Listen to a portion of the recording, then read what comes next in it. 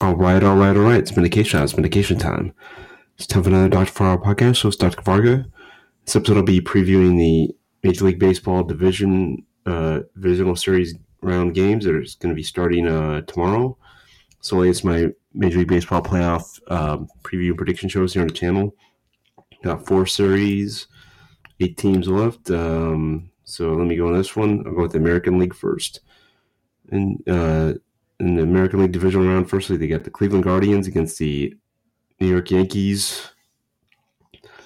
I'm going to go with Yankees in 6.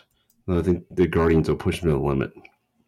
Then the other American League series, the Seattle Mariners against the Houston Astros. I'm going to go with Astros in 6 in that one. I think that'll be a good series as well. Then for the National League, the San Diego Padres against the Los Angeles Dodgers. I'm going to go with Dodgers in 5. I think the Padres are probably worn out from their last series, so that's why I'm going with that one. And then the Philadelphia Phillies against the Atlanta Braves. I'm going to go with Braves in 6. I think every series is going to be 6. But yeah, I wouldn't be surprised if there's any upsets, to be honest.